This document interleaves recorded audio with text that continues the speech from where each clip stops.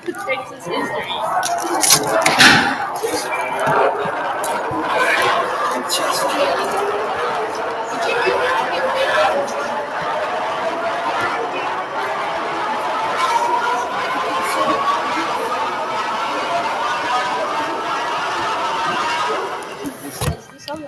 Hello, my name is Jackson Sullivan, and I want to know if you would go to space for your next vacation.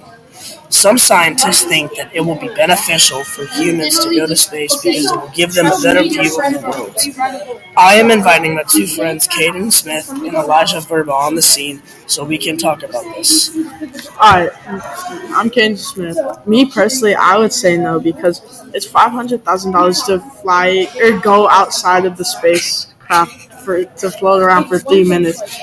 It's not that long, which is not even a full experience to go. So I feel like if I was spending that money, I have to be an hour out there.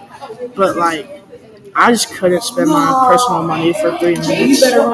Yeah, I can agree with that because if you're going up in the air, going in space, and you don't even get that much time to actually see the view that you get just seeing outer space and also seeing the beautiful planet.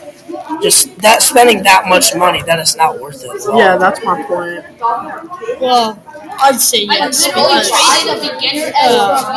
if you see the planet, it can change the way that you think. So, I agree with them, the scientists. Yeah, that also might maybe warm the person up, if they're having a bad day or something and they get to see that incredible view.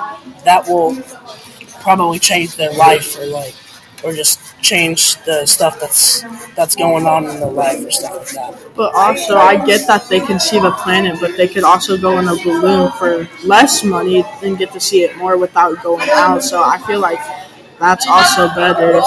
That is true. The spacecraft balloon only costs $50,000 for 12 hours. Yeah, but that's you're not really getting the entire. You're not really getting the full experience because you're not even going out. You're not even going out of the Earth. You're just staying inside the atmosphere. So, would you go to space as your next vacation? Do you think it costs too much money? Let's find out.